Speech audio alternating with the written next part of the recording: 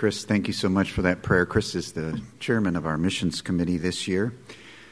And this is the second week of our month-long missions conference. Our speaker this morning is our supported missionary, Brandon Buser. And Brandon and his wife Rachel and their children are missionaries to the BM people group in Papua New Guinea.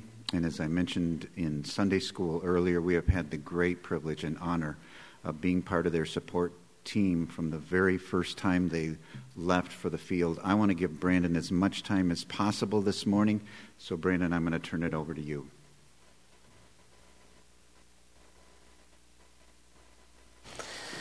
Well, good morning, brothers and sisters. As I mentioned in the first hour, I'm here solo this morning. My wife and our 5 kids are back enjoying San Diego weather right now. Yeah, thanks for bringing in the snow for my 24-hour visit to Michigan. I appreciate that. I mentioned in the early hour as well that we have prayer cards in the back. If you would like to pick up one of these, there are plenty of them back there. It will give you an idea of how old my kids are. And there's an email address on the back, too, that you can drop me a line at if you would want to be put on our regular update list so that you can stay in touch with what the Lord is doing through us and our ministry over in Papua New Guinea. I'm excited to be with you guys this morning. This church has these annual missions conferences, and I've had the privilege of participating in several of them. And it's always a privilege to be with you guys, not just because I enjoy speaking about this topic, but because you guys have partnered with us in such a special way for so many years that I enjoy sharing about what God has done through your efforts over in the country of Papua New Guinea, and specifically with the BM people. We do have a tight schedule this morning, so forgive me if I speak expeditiously, but I want this morning, well, actually, I saw in the little pamphlet, the missions pamphlet, you guys have some humdinger missionaries coming at you. Let me just warn you, the next guy next week is just, yeah. But typically during these missions conferences, you're going to get challenged to participate in the Great Commission that our Lord and Savior has left with us, His church. Either as goers, as senders, you will receive that challenge. I guarantee you'll receive it next week.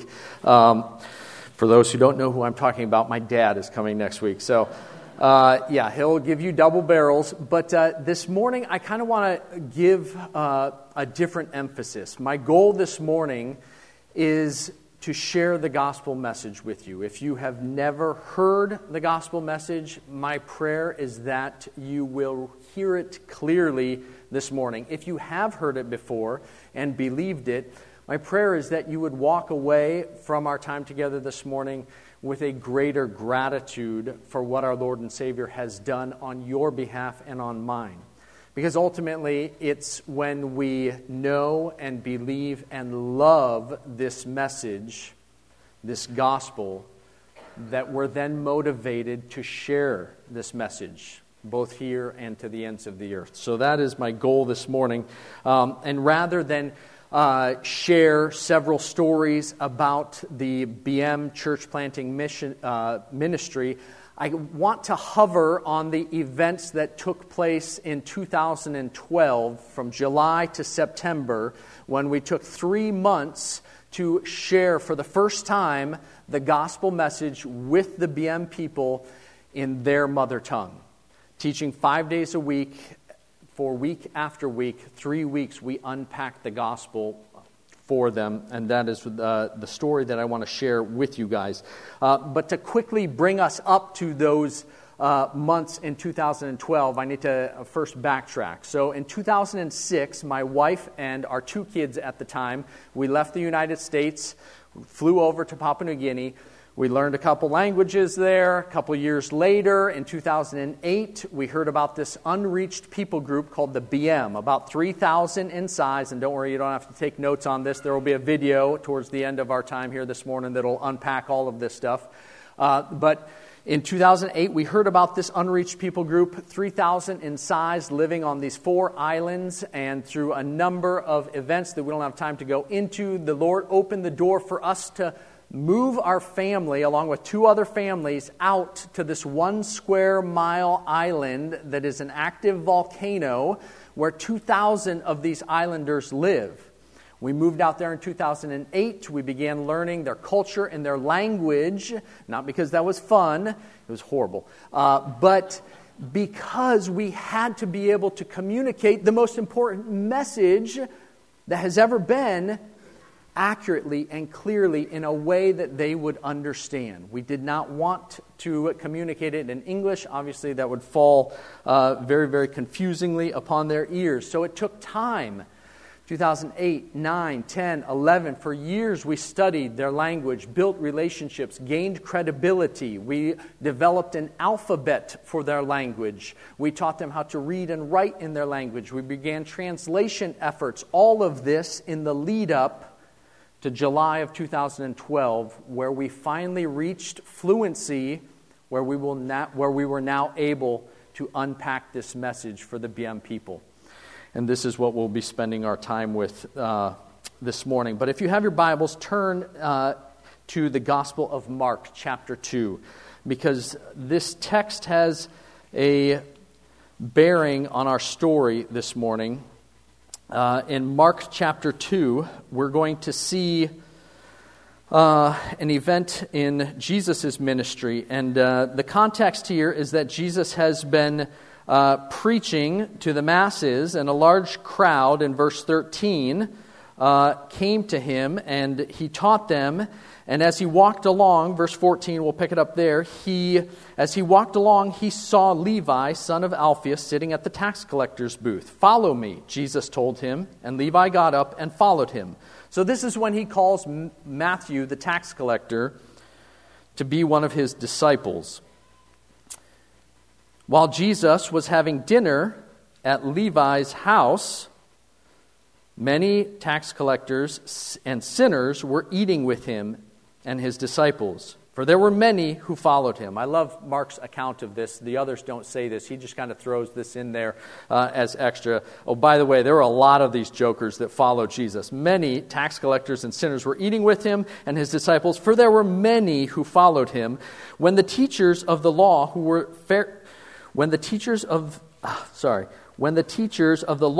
Pharisees saw him eating with the sinners and tax collectors, they asked his disciples, "Why does he eat with tax collectors and sinners?"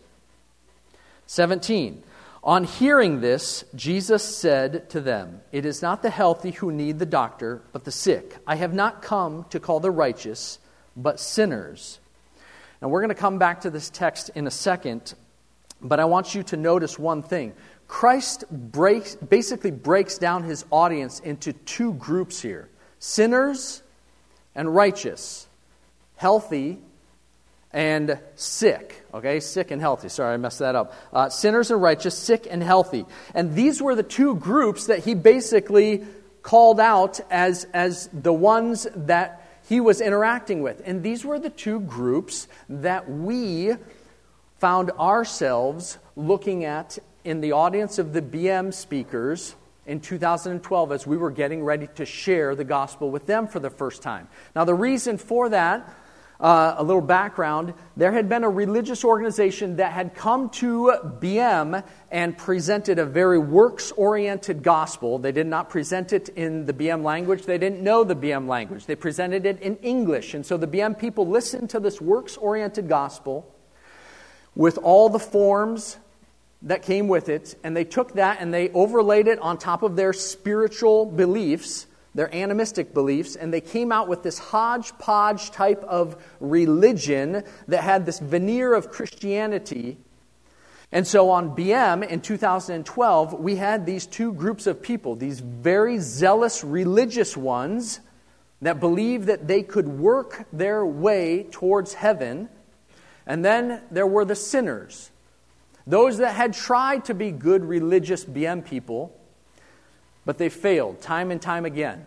They were the drunkards, the brawlers, the marijuana addicts of BM. So this is the setting that we found ourselves in July of 2012 as we started the teaching. And where did we start? We started with the Creator and His creation. We unfolded for the BM people as they sat this picture of God, not as they understood Him, but as the Bible portrays Him. This God who is spirit and did not need any of this creation, but He crafts this magnificent world in preparation for creating man and woman, not because He needed 30 different types of bananas and bajillion different types of fish in the sea that all of our BM people are intimately familiar with. He didn't need any of this stuff. Why did He do it? For His glory and for our good.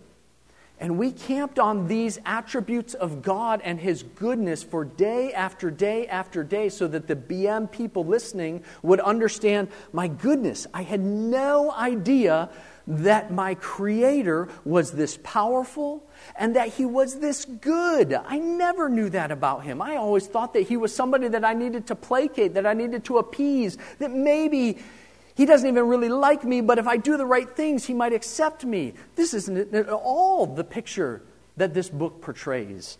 And their eyes started to become open to this. And then we taught about how Adam and Eve were created and made unlike any other creature, made in the image of God with spirit.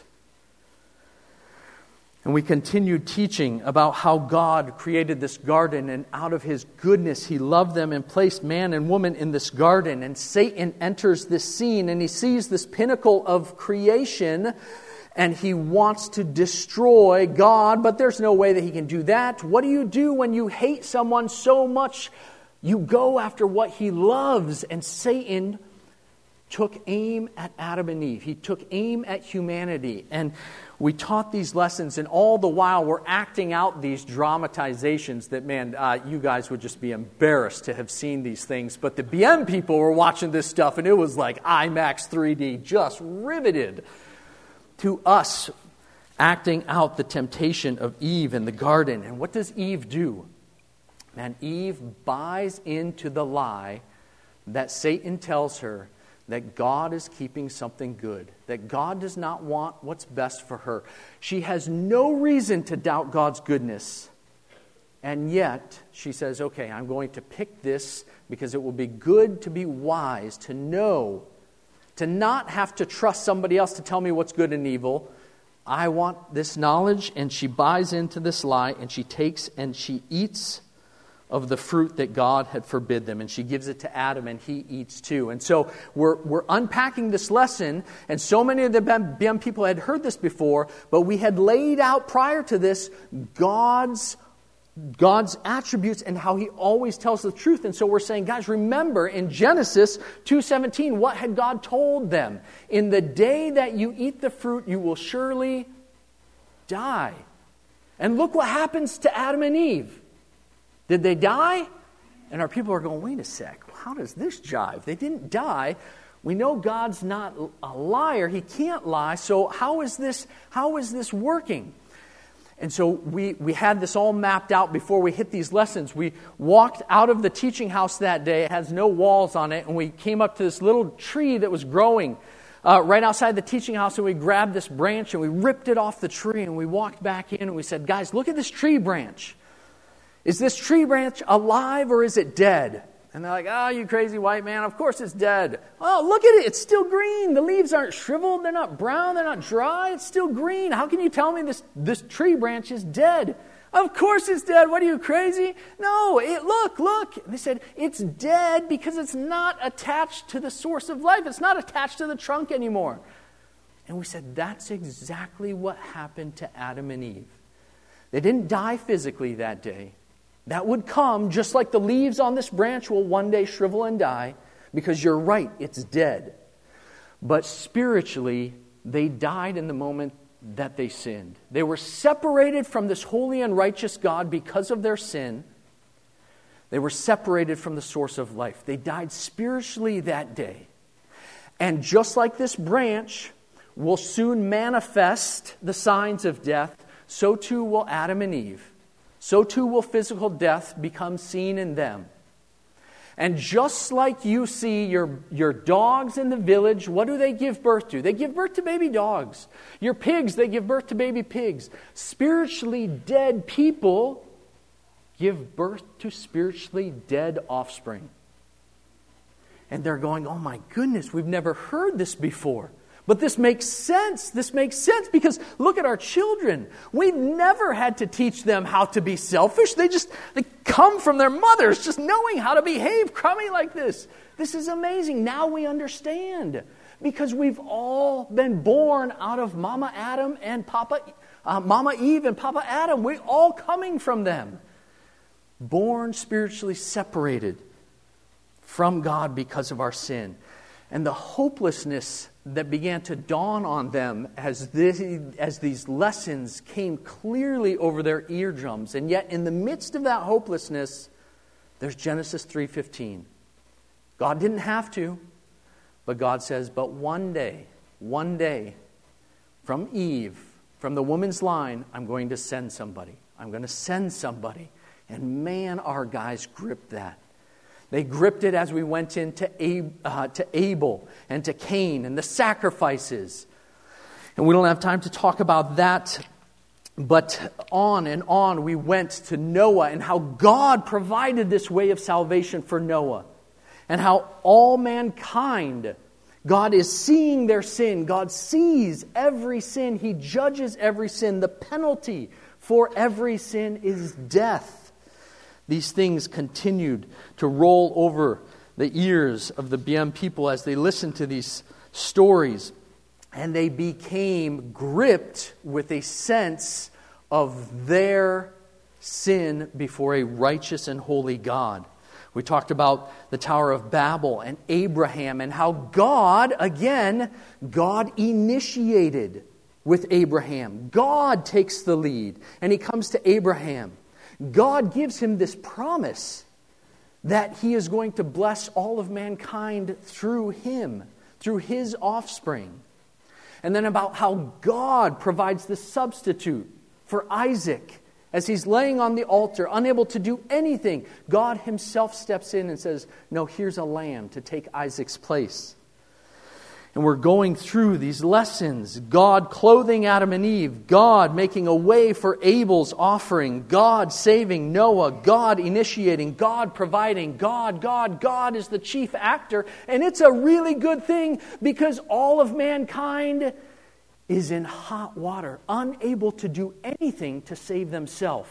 And yet, at the same time, they get this picture of this God who is taking the lead. Not sure how He's going to do it just yet, but clinging to the promises that they're seeing in the Old Testament. And all the while, we were looking forward to the chapters on Moses and the law, knowing that these were going to be watershed chapters. As we taught on the law, we hung on the Mosaic law for 3 days. Because as we came up to these, we could hear almost this collective sigh going, okay, now we're to the good stuff. Now we're to the Ten Commandments. Now we're finally going to talk about what we can do to make it right with God. Now we're going to hear. And we had a whole bunch in the audience, again, sinners and the righteous, okay, that were waiting for us to hit this. And over 3 days, we unpacked the truth of God's Word, that God never intended this as the road to heaven. Quite the opposite. He actually gave the law so that we would see our sin, so that we would see it more clearly, so that our sin would be more defined. And as we look at the law, and this mirror reflects on ourselves, oh my goodness, I'm filthy. I'm full of sin. And at the same time, we see God go, oh my goodness, that's the chasm between me and Him? And we're able, because of the years that we had spent with the BM people, to talk with them specifically going, guys, how do you measure up to this? Remember, it's not just don't commit adultery. Oh, it's so much more than that.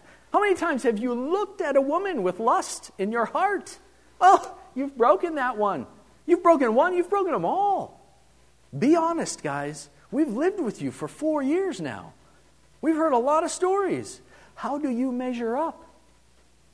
And you can see the hope just draining out of their faces as they come to realize everything that they had pinned their hope on before. No.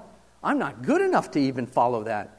But the sinners that were in that audience, the ones who were truly and utterly hopeless, going, okay, but are you telling us that was not the way that God had made for us to be right with Him? Is that what you're saying? Am I hearing that right? Yes, guys. God is going to make a way. Keep coming, keep coming, keep coming. And you know what? After those lessons on the law, we lost about half of our attendance. The righteous, quote-unquote righteous BM people, they said, nope, that's not for us anymore. We're not coming. You're telling me that I am not good enough? You're telling me that I can't make God happy? No, I've had enough of this. I've had enough of this. Look back at Mark chapter 2, verse 17. On hearing the Pharisees' remark, Jesus says this. On hearing this, Jesus said to them, "It's not the healthy who need the doctor, but the sick. I have not come to call the righteous, but sinners." Guys, Scripture's clear that there is none that are righteous, not even one. Scripture's very clear on that. We're all born in sin. We're all born spiritually dead. We're all born separated from God. So what was Christ talking about them? Sinners and righteous. What could He possibly mean? Simply this, that there are sinners and there are sinners who believe that they're righteous. There are the sick, and then there are the sick who actually believe that they're healthy.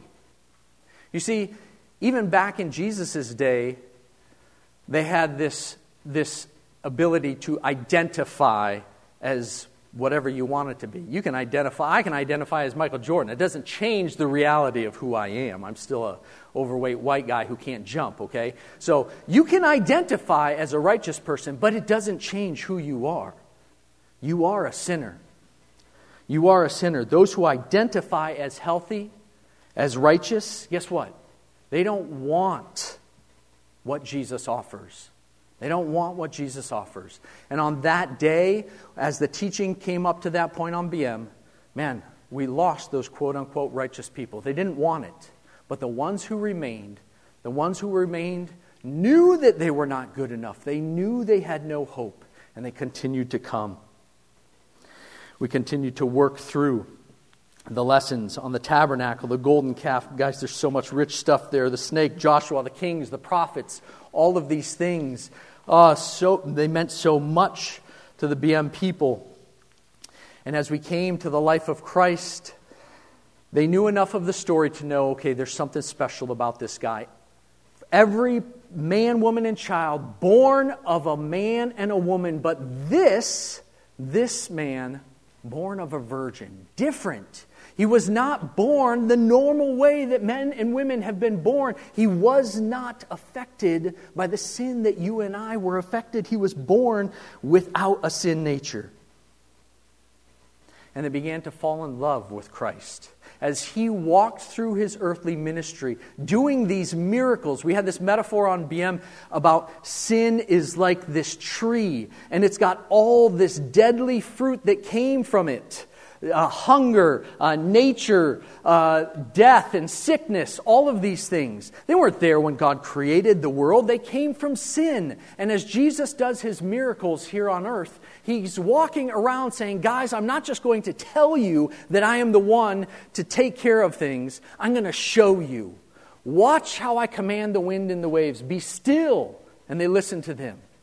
Watch how I feed the 5,000. Hunger, this fruit of sin, not a problem for me. He plucks it off, He throws it away. He feeds the 5,000. Sickness, yep, I'm not just going to tell you, let me show you. Sickness, He heals the blind, the lame. Death, this chief of all sin fruits, He says, no, even that one is not too big for me. Lazarus, come forth.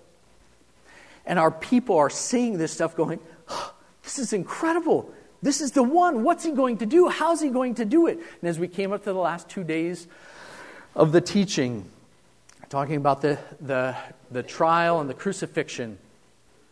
And we acted these things out, and on the last day, we just taught. We taught, and we said, guys, do you understand? Do you understand what Jesus was doing up there on that cross? Do you understand as he hung there and he said, it's finished? That he was talking about all the effort and the plan of God and all your effort. The work is done. I've completed it all. Do you understand what happened when the temple the curtain in that temple tore? That curtain that the Jews forever looked at. And it showed them and communicated, you're sinful and this holy and righteous God is over here. You're separated from him. Do you know what it meant when that curtain tore? As Jesus was hanging on that cross. His sinless blood poured out for you. He, the substitute, just like the lamb was for Isaac. Do you understand? Do you understand? Do you understand? And we just left it with them. We said, guys, if you understand this message, come and talk to us. And we wrapped up the teaching for that day, and honestly, it was a little bit nerve-wracking because we didn't know. We didn't know if this was going to take or if folks were getting it or not. And over the course of the next 7 days, man, we had about 30 to 40 BM men and women come and just give crystal clear testimonies of clear understanding. It's not through any effort of my own. I have nothing that I can add to this like Cain did in his offering. Oh, you like that? Man, you're going to love this fruit even better. No. I bring nothing to the equation. It is entirely God's doing. God has saved me. It was my sin that he took. God alone is the road. And to this day, our BM people look to that point and they say, that is the point where we became alive. Before we were spiritually dead, but God did to us the same thing that he did to Lazarus' body. He raised our spiritual dead spirits. He raised them to life. We've been Lazarus. And now they say, we are Ein Betamot Maridi. We are the men and women who are alive. And they call the unbelievers Ein Betamot Maddi, the men and women who are still dead. This is the gospel, brothers and sisters, friends. This is the gospel that God initiated, that God took the lead, that God loved us, and he did it all. If you've never heard that, or if you've heard it and you haven't believed it, man, I pray that you would not waste another day. Because no decision, that's not a neutral activity. That comes at a cost. Calluses build up, and it becomes harder and harder to have a soft heart to hear and receive this message. If you have heard this and you have believed it, man, I pray that hearing how this message trickled across the ears of the BM people, I pray that it makes you more grateful for what your Savior did on your behalf. This isn't a communal salvation that he's given to us. It's an individual one. He died for your sins, for my sins. Man, what a gracious gift. What a magnificent message that we have the privilege to proclaim. I want to show a short video that encapsulates this, and then we will close with a final song. But let me close in a word of prayer before we go to that video. Dear Heavenly Father, we do thank you for these minutes you've given us this morning. God, your word is so rich. But ever since the beginning, Lord, we've seen this plan that you have painstakingly unfolded so that we could be made right with you. God, there's no greater gift that has ever been given. And the fact that you give it freely is shocking. God, may you be glorified and honored in what's been shared today. May you be glorified and honored in the hearts that have heard this message too. In Jesus' name I pray. Amen.